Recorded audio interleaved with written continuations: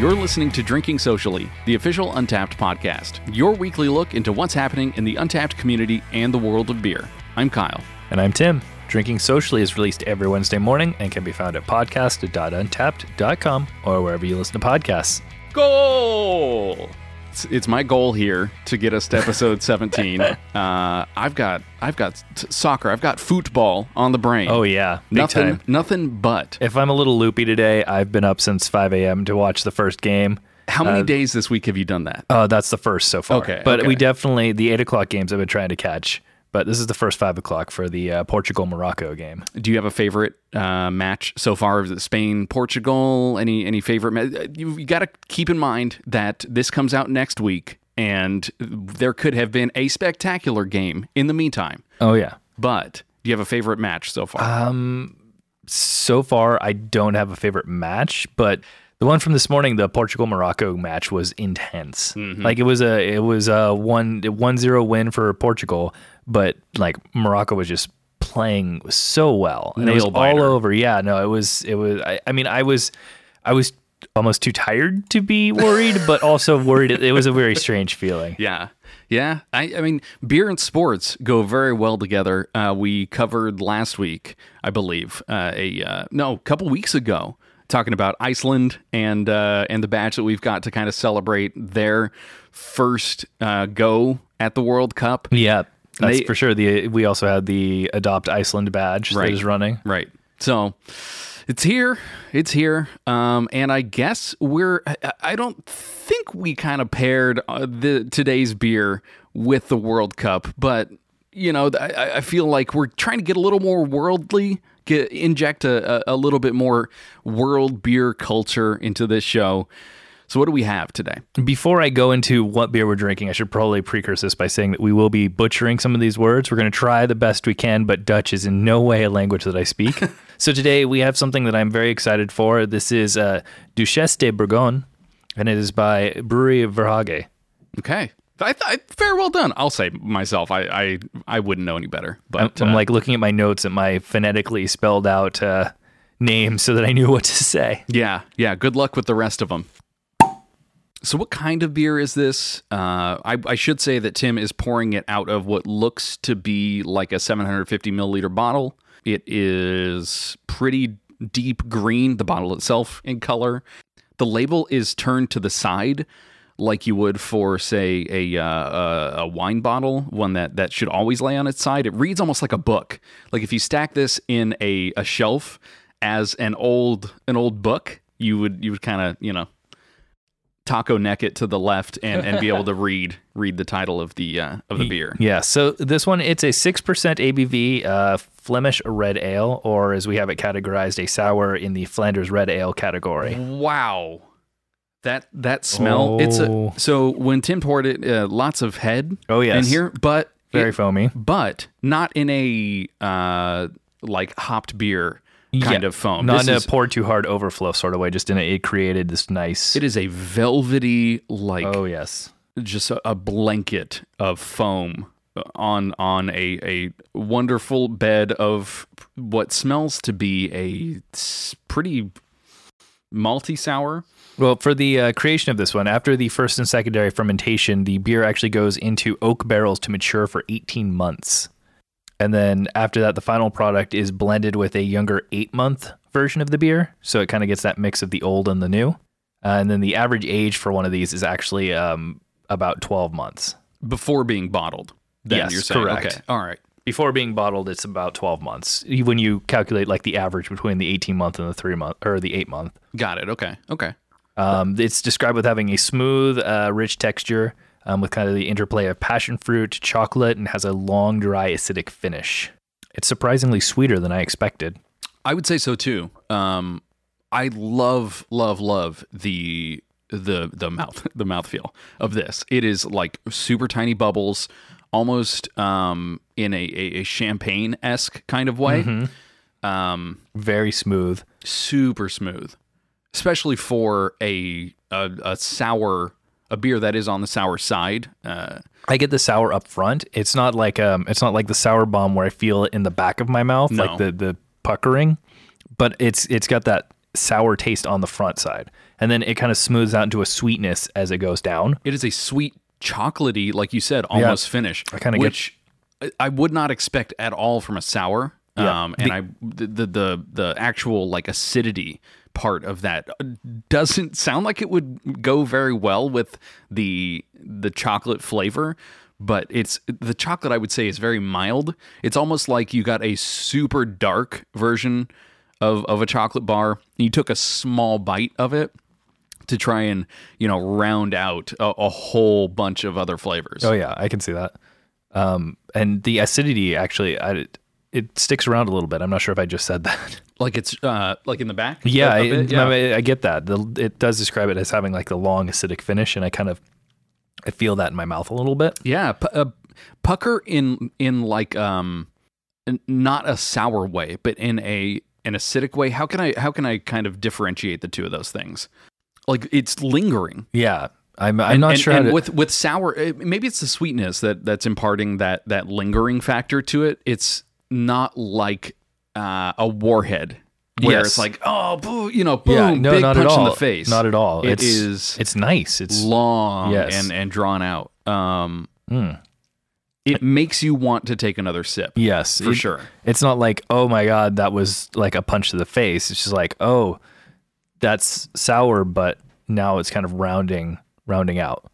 For a little history, Brewery Vrage is actually a small family-owned brewery in the southwest of the West Flanders province of Belgium. And the history of the brewery actually dates back to 1885. Wow. So it's been around for a while. Yeah, and just to give, I guess, some statistics for this particular beer, did you mention that it was 11 IBUs? So it's on the lower end of bitterness. Very low, yes. Yeah. There's a tiny bit, but it's hard to really pull out of the kind of the fruity acidity sweetness. Yeah. It does mention that it won a gold medal at the World Beer Cup. Okay. And it is rated exceptional by the Beverage Tasting Institute. Well, it's rated on average 3.76 by the over 145,000 ratings on Untapped. So pretty high, I would say. Maybe less so for a sour. Flanders and sours tend to be a little polarizing for some users. The folks who do like it a whole lot here in my highlights. So, admittedly, when I go for a sour, I tend to want that hop or the pucker bomb, the like sour punch. I tend to shy away from anything that's like Belgian or like Saisons and Flanders, and I tend to shy away from those, and I often end up regretting that because there's something about them that's just so much more enjoyable. And I don't know. I think I tried one early on before I really appreciated it, and it jaded me a little bit. But now I'm going back, and the more that we try these different styles, the more I'm really enjoying it. I frequent this style quite a bit when it comes to bottle shares or like dinners with family, things like that, because it does tend to come in, the style tends to be in larger bottles. It's made to share. Oh yes, definitely. And I can't really see myself drinking that whole thing. It's basically drinking a bottle of wine. Yeah. Obviously much lower ABV. Yes. But just the sheer volume of liquid tends to be a lot more than I would want to have of a particular beer. Just as examples of ones that I have had that are kind of in the same style, the Sang Noir from Cascade. I had their 2015, and that is another Flanders red style that is aged probably similarly. I don't get a lot, I should say, of this one that we're drinking right now. I don't get a lot of the oaky qualities of it, where it dries out in a super oaky way. But I tend to associate the sour flavors with the barrel-aged flavors as well. Sometimes, especially, did you say Cascade? Yes, Cascade. Yeah, definitely for that. I remember we went to the Cascade tasting room up in Portland, and I thought it was really cool. Their sours are all delicious, and one of the interesting, like, unique things that they had there was they actually have what they call the live or active cask. Or barrel, I think. Okay. Basically, they have one beer that is actually still actively fermenting that you can get. And if you try it like 1 week and come back in another week, it could be completely different because it's still an actively fermenting beverage, which I thought was really cool. Huh. It's like a kombucha. Do you have any examples of ones that you've liked of this style before? Taking a look at my history here, I had their Creek from Cascade, which is also categorized as a Flanders Red. Yeah. Gave that a 5.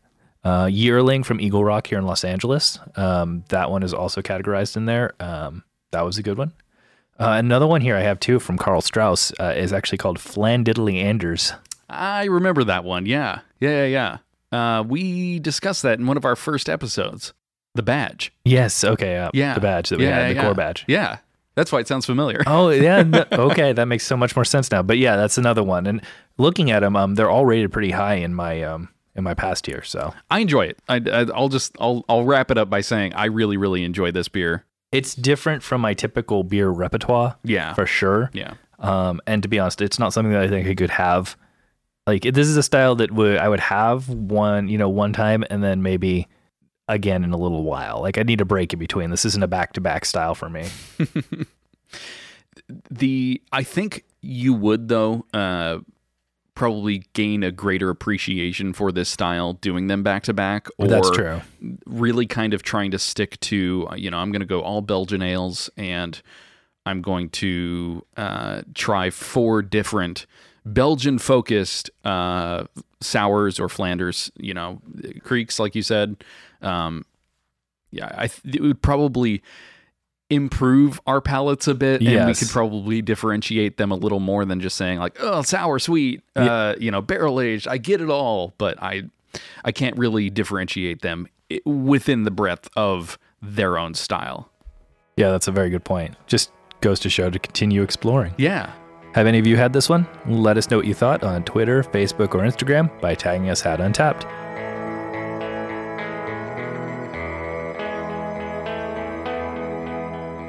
All right, now let's take a look at some of the more recent badges that we've added to Untapped. We talked last week about the core badges, the new core badges coming up. Those should be out very, very soon here. Hopefully they're out by the time this show hits the internet. Hits the shelves, yeah. Yes. But we've got a couple of other badges, some sponsored badges and stuff to take a look at. So what have we added? The first one we're going to take a look at is a core badge, but obviously only for a limited time. This is our World Pint 2018 badge, obviously tying into one of the most watched sporting events around the world, the World Cup, which is currently going on. Never heard of it. Then what have we been watching? What have we been? Oh! You're talking about the World Cup of soccer. Football. That's right. Or not foosball. No. Not okay. All right. I don't know. It doesn't matter. Yeah.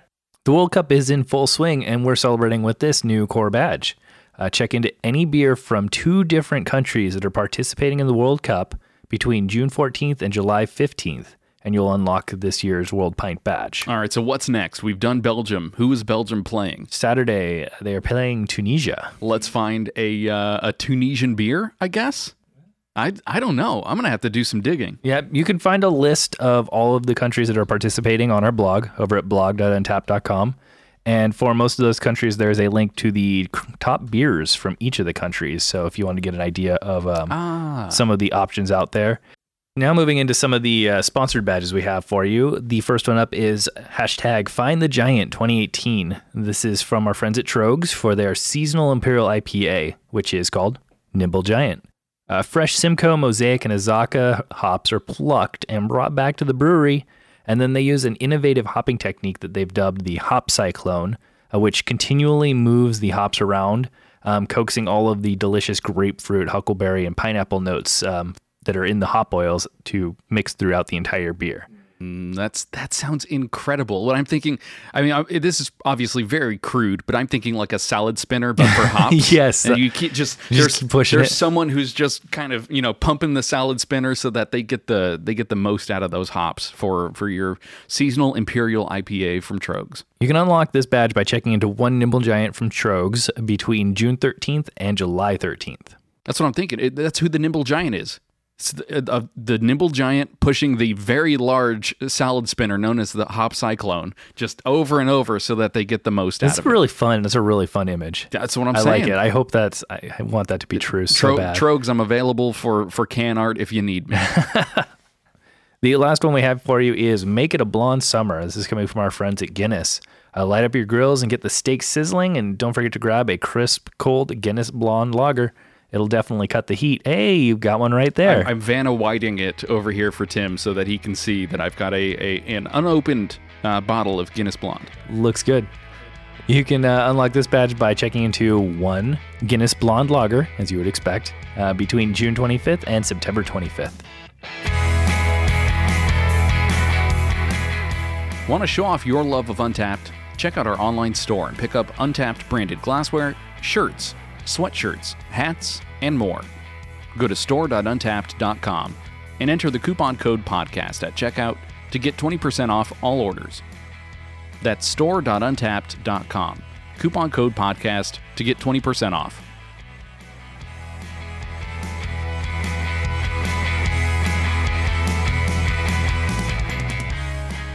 Let's move on to our Style of the Week segment and take a look at this week's featured beer style. Here's Tim with more. This week, appropriately, we are going to be taking a look at the Flanders Red Ale. All right. Hey, look at us. Tying things together. All these things together, yeah. Perfect. Belgium's brewing history is one that is most varied and diverse, as I think we can all agree. Lots of history going on in there. And then more than any other country, Belgium has really held on to those traditions throughout history.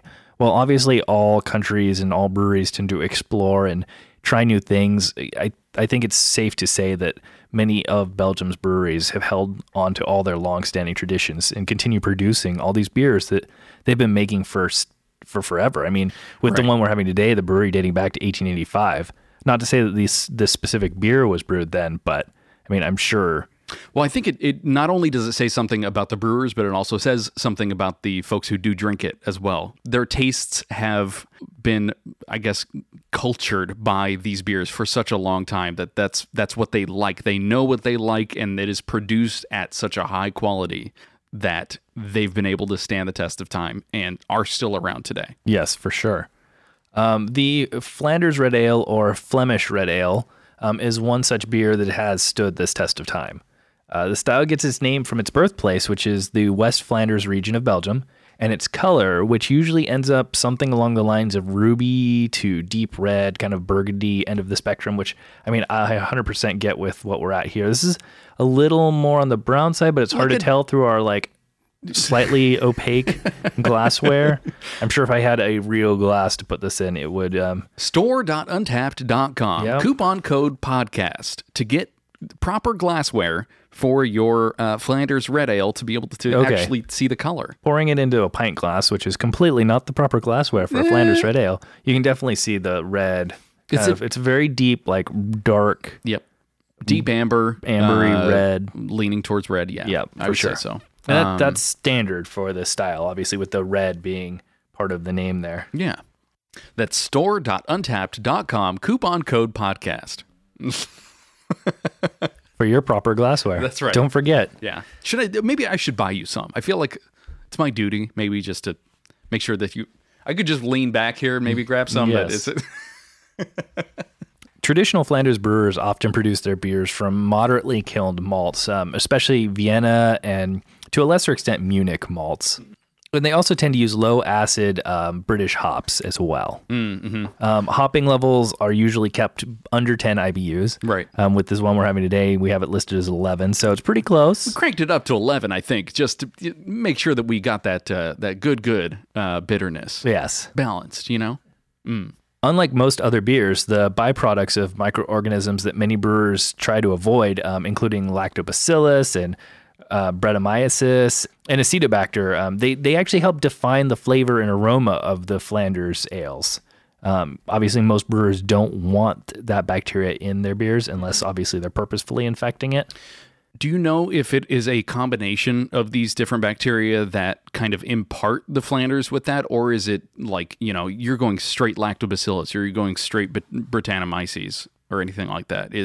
A lot of the traditional rely on the wild yeast, kind of the stuff found in the barrels, not stuff that's been added. Got it. Actually, the Flanders ales, they're usually fermented with a pure strain of, this is going to be a mouthful right here, Saccharomyces yeast, and then they rely on the resident wild yeasts and bacteria that are in the oak barrel to acidify the beer over a period of up to 3 years. Got it. Okay. All right. So I think they put a little bit of a starter in there and then rely mostly on the barrels and what's going on in there. Well, and all that does is probably make it so that whatever uniqueness that the beer that is produced has can only be the result of that brewery and even that barrel. So it can become very, very, very specific to the flavor of that brewery. Oh yeah, and there was an article a while back. I don't know if we ended up covering it, but I read through it as a potential article talking about breweries that do traditional like open fat fermenting with allowing wild yeast and stuff. A lot of times they even if the ceilings are falling apart, they will not repair it because you put something new in there, you're going to lose that whatever's in the wood paneling or in the room, all that wild and active stuff in there. Yep. Kind of like a cast iron, right? When you want to buy somebody's used cast iron because it's already nice and tasty. Yeah. Seasoned, if you would. There we go. That's what I was looking for. I like my brewing facilities seasoned. Yes. Alone or in large concentration, the microorganisms, they are not very appealing. But in the correct blend, they can compose a truly sublime beer, which I think we're experiencing right now. Yeah. Now, curiously, I don't know if you have the answer for this, but I would, I guess, put it to our listeners to educate us on this, or we can do some extra research. But this particular beer we're having today is a blend. It's a blend of younger and older. Yes, right? 18 month and 8 month. Right. So is that because of flavor? Or is that for some other reason? Is it to balance the, certain barrels that are, fermenting a little bit longer and are a little more sour? Is that a common practice? And does that happen here as well? That is correct, because the blending of beers is pretty common. Blending kind of different ages helps balance out the acid character. Produces a beer of reasonable, if not identical, consistency. Okay, so it kind of helps the breweries have a consistent product year to year, batch to batch, etc. Yes, You balance it out. You keep the old one going and taste it, make sure it's kind of got those same qualities that you expect from the beer that you're producing. Yeah, and to your point, the older age is going to have a wildly, probably stronger, more acidic flavor from all the crazy wild yeast in there. Yeah. So you take some of that, cut it with some of the cleaner, fresher beer, and you just find the right balance there. And this really does. I mean, it sounds more like art than science. Oh, for sure. To me. Even though, we're talking in terms of like the actual technical scientific names for these bacteria, but it does sound like it is very artful and almost to the level of culinary expertise that you would need, at brewing expertise that you would need to make this kind of thing happen and taste the same, batch to batch to batch. Well, and if you think about it, when these styles came about, or with such a long running tradition on these styles, when they were first trying to figure out what to do, they didn't have labs. I don't think you had test tubes and you're not microscopes. I'm not sending my Flanders Red to 23andMe to see what's in there, right? Yeah, you're not. This is pure lactobacillus. I'm going to put this in. No, you're just, you put it in a barrel and you see what happens, and then you through, I'm sure, much trial and error, find what the perfect blend is. And that's, again, with the tradition. I mean, I'm sure so much work goes into upfront trying to find the perfect blend that once you find it, you don't touch it. Yeah. That makes sense. As we did note in the beginning, we were talking about this Flanders Red ales do have a very strong fruit flavor, as similar to the aroma, but a little more intense, which I do get. Like the aroma on here, it's sweet, but the sweetness of the actual flavor is a bit stronger. And they do present plum, prune, raisin, raspberry. Those are kind of the most common flavors that people tend to pick up, followed by orange and some spiciness, which I would guess the spiciness kind of follows with the acidity. Right. Is either balanced or is... tempered, I guess, by the acidity, where you get like the sweetness, but it is balanced by those other flavors, the spicy and the sour. Yeah. And then the sour or acidic taste can range obviously from like moderate to strong. Again, I'm sure depending on the balance of the blend and what you do there. Yeah. And again, another thing that we pointed out is there's typically no hop bitterness. Right. I feel like there might be a tiny bit in here, but I'm not picking up on it. All I'm really getting is the sour to sweet to acidic with maybe a little bit of like... It probably helps to keep it dry and not so quenching and bready. You would a taste that is commonly associated with beer, with Belgian beers is like that the very yeasty thing. That was one of the things that kind of threw me off from yeah, them. Yeah. Well, and a lot of times too, that's the Brettanomyces imparting that very kind of distinct yeasty character to it. But I don't get any of that in especially a Flanders ever. So it's really good. I mean, this is a style that, again, like I've had quite a few of them, but I tend to lean more on the local stuff. I won't really branch out towards the Belgian stuff, not only just because of the size of the bottle or the price, but because it's not what I know. This is true. And I think knowing that there is a lot more history behind it and that the place that it is brewed really does impart that much more character to the final product.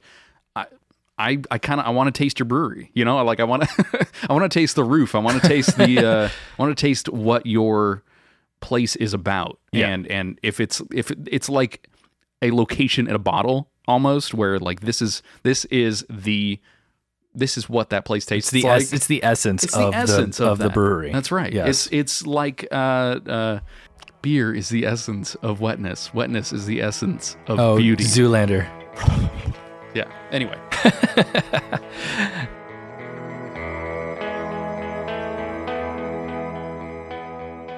All right, let's look at some of the interesting beer articles that we found this week. First up, we have an article from Reuters that ties everything together that we seem to be covering today. Moscow runs low on beer necessities for thirsty World Cup fans. You always joke about this, like, oh no, we're going to run out of beer. Yeah. And it's actually happening. Wow. But the World Cup is happening across multiple cities in This is Russia. true. Right? And Yes. Moscow is only one of them. Yes. So what is happening there? Why have they run out of beer? So beer guzzling soccer fans risk drinking parts of Moscow dry, with some bars and restaurants in the Russian capital saying they are running low and having to wait longer than usual for fresh supplies. Wow. Here's a quote from one waiter in an upscale eatery in central Moscow who asked to actually remain anonymous so as not to give away the restaurant he worked at. He says, "We just didn't think they would only want beer." Yeah.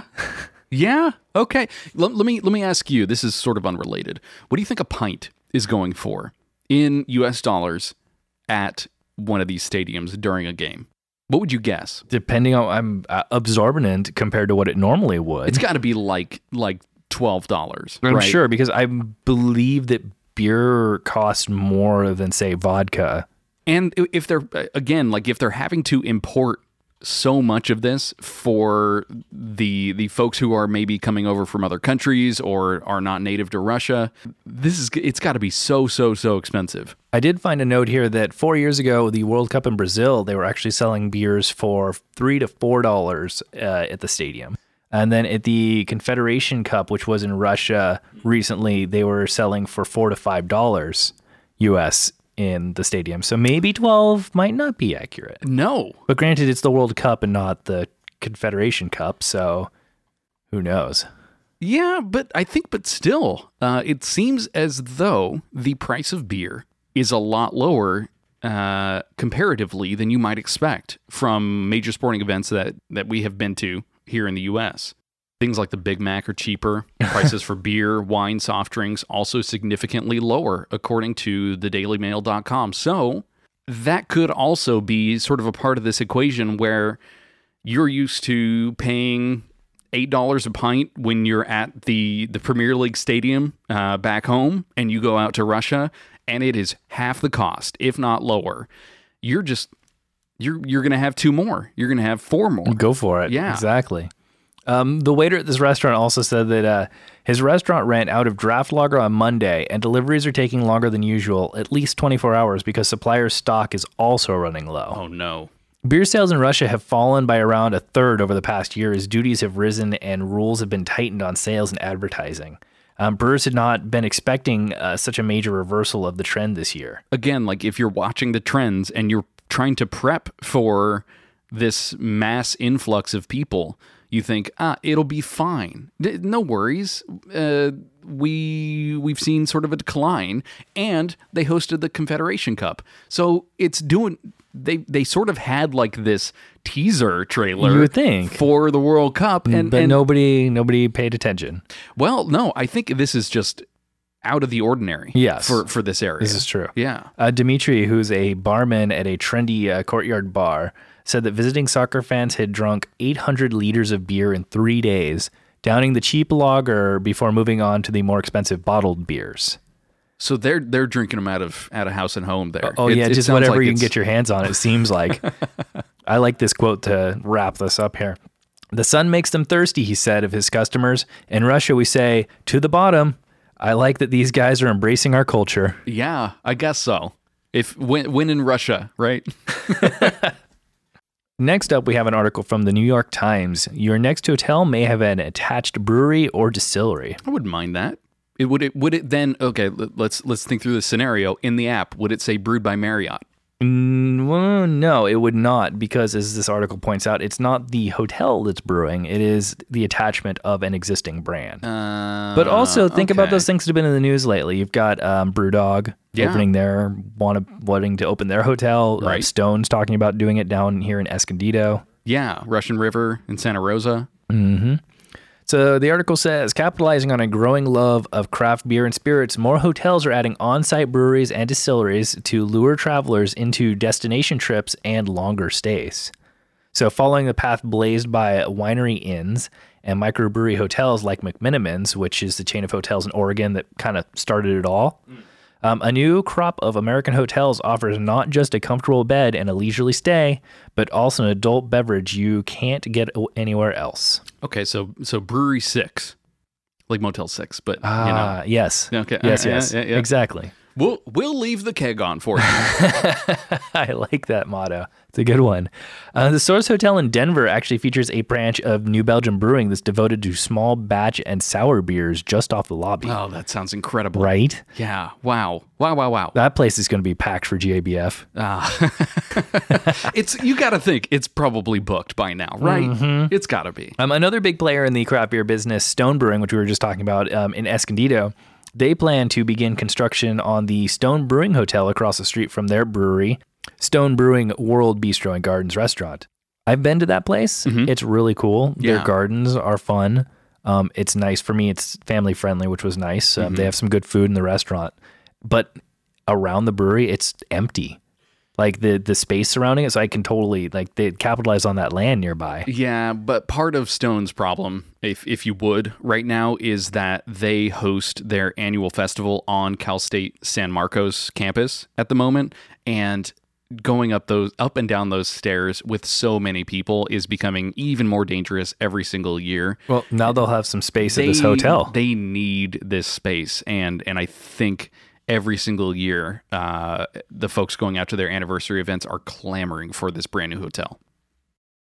Sounds like a good win for them right there. Yeah. For fans of craft spirits, the 1927 vintage Cavalier Hotel in Virginia Beach, Virginia, reopened in March after a 4-year and nearly $85 million renovation that included adding a working distillery.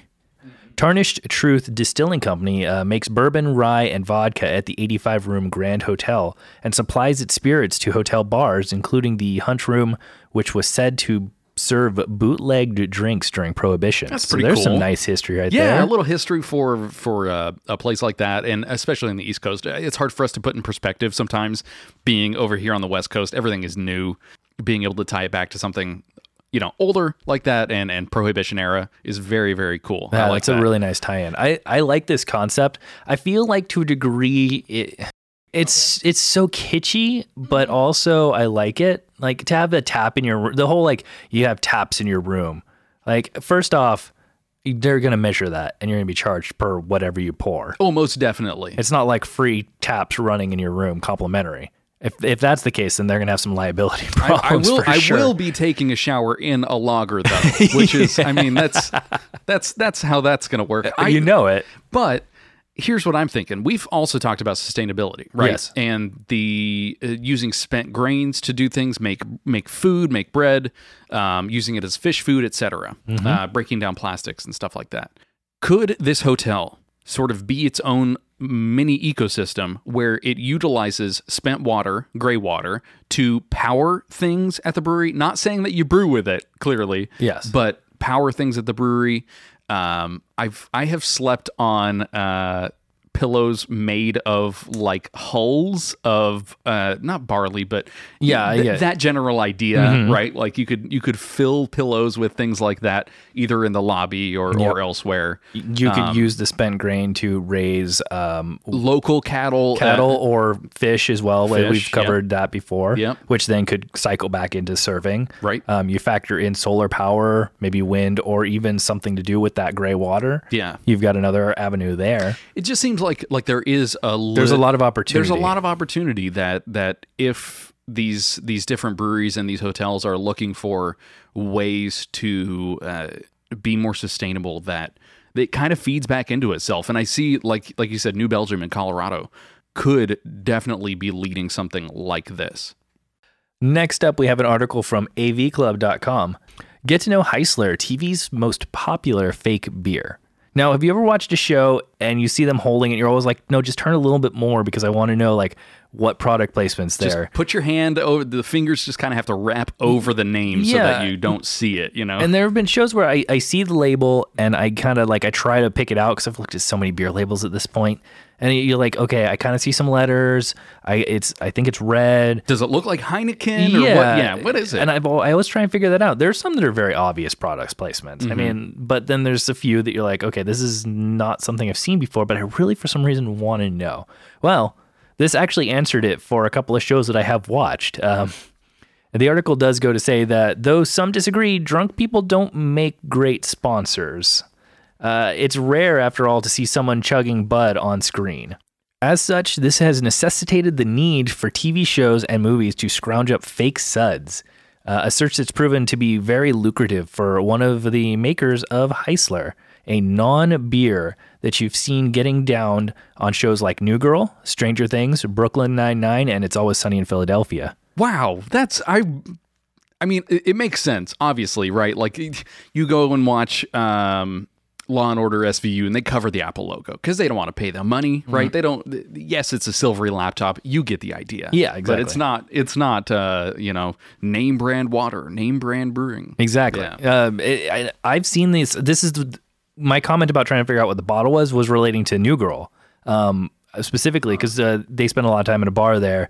And they always have that red label with an H. And I was always trying to figure out what it was. I was like, it can't be a real brand. Now, hold on. Was this pre-HD, like watch it on DVR later or watch it on Netflix later? No, it was definitely DVD or DVR, but I don't have HD, so it's a little fuzzy. Yeah, so it would be pretty difficult for you to tell. I think it now, being in the last, 10 years, right, where network TV shows are HD, you can very easily pick out what those name brands are. Enhance. Yeah, exactly. That's exactly it. You are definitely able to tell what the name of that beer is. And, and you kind of like, oh, okay, maybe it's a craft thing, or maybe it's it could be anything. Yeah. And I'm sure now that this has come out, it's going to be a craft thing.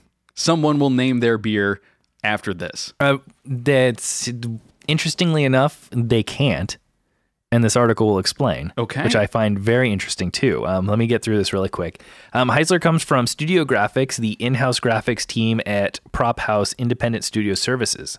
It manifests in a number of different iterations, from the original Heisler Gold Ale to Heisler Light, and a vintage edition used in shows set in the 40s through 80s. To be clear, though, this isn't a real beer, which made patenting the thing a bit of a headache. We were the first people, according to our lawyer, that put a patent on a fake brand, says Molly Rummel, the assistant manager of studio graphics. She also says it's like it's not real, but we're still trying to patent it like it is. It's one of those things where other people don't do it, so it's really exciting to be on the forefront of that. Curious. Not knowing anything deeper about the troubles that they've gone through, I wonder if there was a point in which they were like, maybe we just have to brew this. Maybe we have to put water in here and say it's a quote unquote non-beer and package it and sell it directly to the studios so that they can put it on set, rather than it being just a trademark or just That's an interesting you know point, what I mean? yeah. Like, was there a point at which they considered we have to actually make this a product in order for us to be able to patent it properly? And I can imagine having gone through a bit of the like trademark process, you're trying to patent something as if it were real, even though it's not real. And I can't even imagine like there are so many categories and specific things like that's not in the checkbox anywhere. I just love that there's also, it's not just only a fake beer, but it's also fake beer history. They've been bottling it since the 40s through the 80s. Yes, through now, exactly. Through, it's a brand that stood the test of time. Yeah, exactly. But it hasn't. It's obviously very fake. So I will say, when you started this article and kind of walking us through this whole thing, I thought you were going to talk about Duff, but Duff is now a beer that is brewed in Florida and served at, the different Universal Studios. Yes, I had it here in Hollywood. Yes, very cool. That was very satisfying to go and have a Duff at the Duff Brewery in Simpsons Land or whatever. That is one of those experiences where I'm like, no, this is a cartoon thing, right? Nuh-uh. It's a real beer. So one interesting thing, too, that I like about this is, fake or not, Studio Graphics is committed to realism. Instead of filling the bottles with water, they bottle them with non-alcoholic beer so that when they're popped open or poured, they seem realistic. Okay. That is commitment. That is absolutely commitment. Very, very interesting. What a process for prop masters and folks managing all that stuff. Yeah. And some other shows that this has actually been featured in, Bones, you got Burn Notice. Now you're speaking my language. CSI. Okay. Let's see. What else do we have here? Gilmore Girls, Glee, Heroes, The League, Malcolm in the Middle. Okay. Dating it a bit. Yeah, you're getting a little deep. Some of Parks and Rec. Mm-hmm. It's actually in The Social Network. That was the bottles in Mark Zuckerberg's apartment. All right. Okay, then now my mind's getting blown here. This is pretty cool. So now we're going to go back in time. I'm going to go watch everything and be like, I know what that is now. That's what I'm saying. So what, can you say the name of the beer again? Heisler. All right. I'll keep an eye out. The last article we have here, I picked out just for you, Kyle, because I thought you might appreciate this. It comes from Cincinnati affiliate WLWT. That's a mouthful right there. Cincinnati Brewery is again canning pickle beer. Okay. Cincinnati Brewery is canning pickle beer in collaboration with a hometown deli. So it reminds me of an article that we read a while back where Schmaltz teamed up with, Barcade to create a pastrami beer? Yeah, pastrami pills. Yes, I remember that. And they didn't actually use any meat in creating that beer. No, it was just like a pastrami flavored. It says authentic pastrami notes evoked by ingredients like a pinch of kosher salt, a dash of pepper, and some smoke.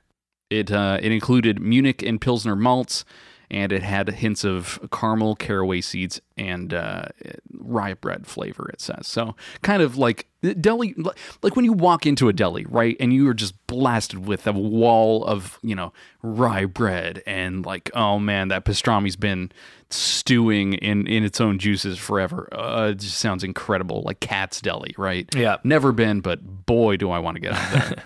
Now you got to take that one and pair it with this, right?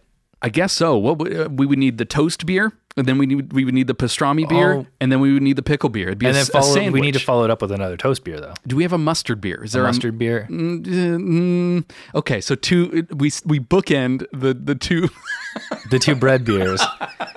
Well, now we need to find some mustard, and what else do you put it on? Pickles, pastrami. No, just pickled mustard pastrami. Sauerkraut, maybe? There may be a sauerkraut beer out there somewhere. I'm sure. Yeah. There's got to be. Mm-hmm. Anyway. It sounds so good, though. Yes, it does.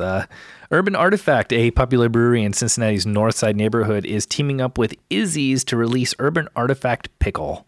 Very creative name. Yeah. It's a wheat beer with a sour finish. Pickle is a traditional German goes brewed with 1,000 pounds of cucumbers, 2 pounds of fresh dill, 9 pounds of sea salt, and 1.2 pounds of coriander per 30-barrel batch. Okay. They're really going for it. That's a lot to put in one batch, but you got to think you're trying to kind of get that very, very specific cucumber flavor out of all that, right? Yeah. Do you crush them? What do you do? That would just be a funny picture, just floating around in there. Yeah, just dump a bunch of cucumbers in there. You could probably scare a bunch of cats with them, I would assume. Scare all the brewery cats. Yes, indeed. I have actually had a couple of cucumber sours before. So is this a sour beer? Yes, it's going to be a Goza. Okay. I have had the Samuel Adams Goza that was cucumber flavored. I have also had Cucumber Crush from 10 Barrel Brewing Company. Yes, I remember when that one came out. I wanted to try it. I never did. Beautiful can. Yes. Very simple, minimalistic. Yep. I've also had the Cucumber Liner from Toolbox. So two of those were Berliner Weiss and very, very good. But adding that salty character of the Goza would be really a nice touch. Yeah, I think so. And I think I'm ready to try this. Like you said, though, maybe 2 toasts and a pastrami in the middle, or maybe we just go and get a pastrami sandwich. I mean, really cut out the middleman. Yep. Pickle was a fan favorite from the moment it hit shelves last year, said Scotty Hunter, a chief strategic development for Urban Artifact. We are excited to offer pickle again for our fans and pickle lovers alike. Nothing goes better with a burger or a Reuben. Oh, Reuben. Okay. All right. So that's rye bread, Russian dressing. I think it's Russian. Yeah, it's, obviously like a Thousand Island type Thousand thing. Island, yes. Yeah. Anyway, I'm sure this would go. Now I want this to go with any burger or sandwich that I have. Yeah. Yep. Hold the pickles. Hold the pickles. Give me the beer. I'm drinking the beer. Nice. Now it's time to answer some of your questions. Is there anything you've wanted to know about Untappd or beer in general? Send over your questions using the hashtag AskUntappd on Twitter, Facebook, or Instagram. This week's question comes to us from James on Twitter, and he asks what the difference between gravity and hand-pumped cask beer is. Okay. Like how you get the beer into the vessel that you want to put it into? Yes, exactly. From the cask to your serving ware of choice. Okay. Be it a glass or a boot or just straight into your mouth. So for gravity's sake, we're talking about little g. We're not talking about like specific gravity, original gravity, total, Yeah, we're talking about the force that will pull it towards the ground. I understand. All right. Good. So 9.8 meters per second squared is the acceleration of gravity. So that's what we're okay. All right. Your chemistry and physics background blow my mind. First up, there's gravity drawn. This is most often used at special events or beer festivals.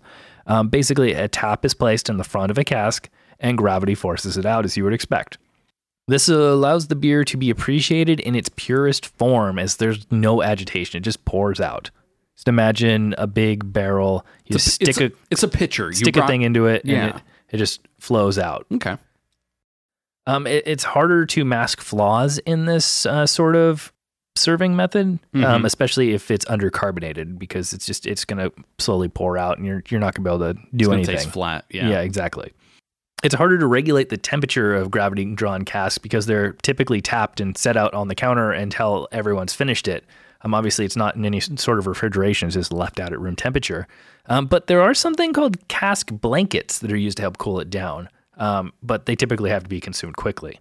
So imagine like a cold blanket or an insulated blanket that you can throw over the cask, specifically for a cask, nonetheless, to keep it cool. The other option here, which is the hand pumped, it's oftentimes referred to as a beer engine.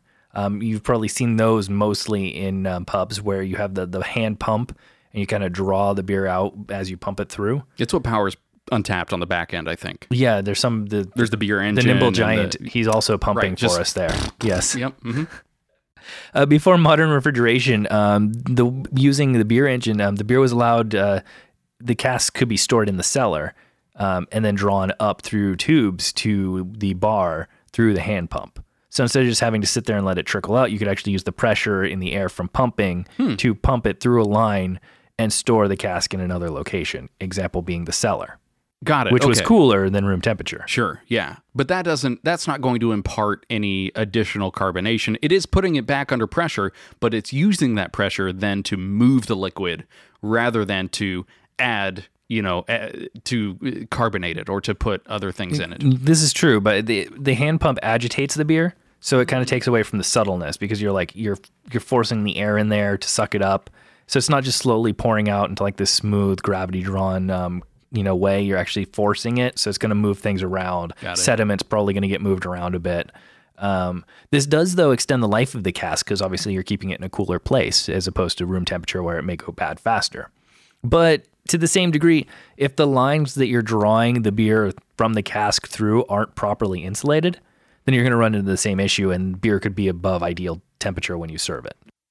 There's also an issue here where many beer engines, or the hand pumps, as you will, they have that like gooseneck thing going on. Right. Have you seen that? Yep. At the end, they have this little plastic thing called a sparkler.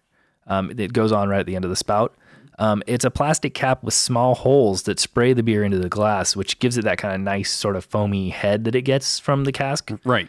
There's controversy surrounding whether the use of the sparklers have any effect on the flavor or aroma. Some people think that it actually alters it a little bit. Some people don't. Ultimately, what it really comes down to is personal preference. If you can notice the difference between the two serving styles or not. Yeah, I've seen that, and I always kind of wondered, what did that play a bigger role than just kind of like basically putting a spout on the front of a hose, a fire hose. Or what that was imparting onto the beer. Now that I'm thinking about it, after reading through, getting the answer here, thinking back to the few times that I've gotten a cask beer, how when they pump it, it's not just like a stream. Right. If you look at it, it's spraying in all directions in that cup. Yes. Yeah. At least going out to the side. Yes, exactly. I've seen it sort of be like splay out to the left and right. Yeah, and so that obviously that causes agitation to the bubbles, which cause the head to form and the foam and yada, yada, yada.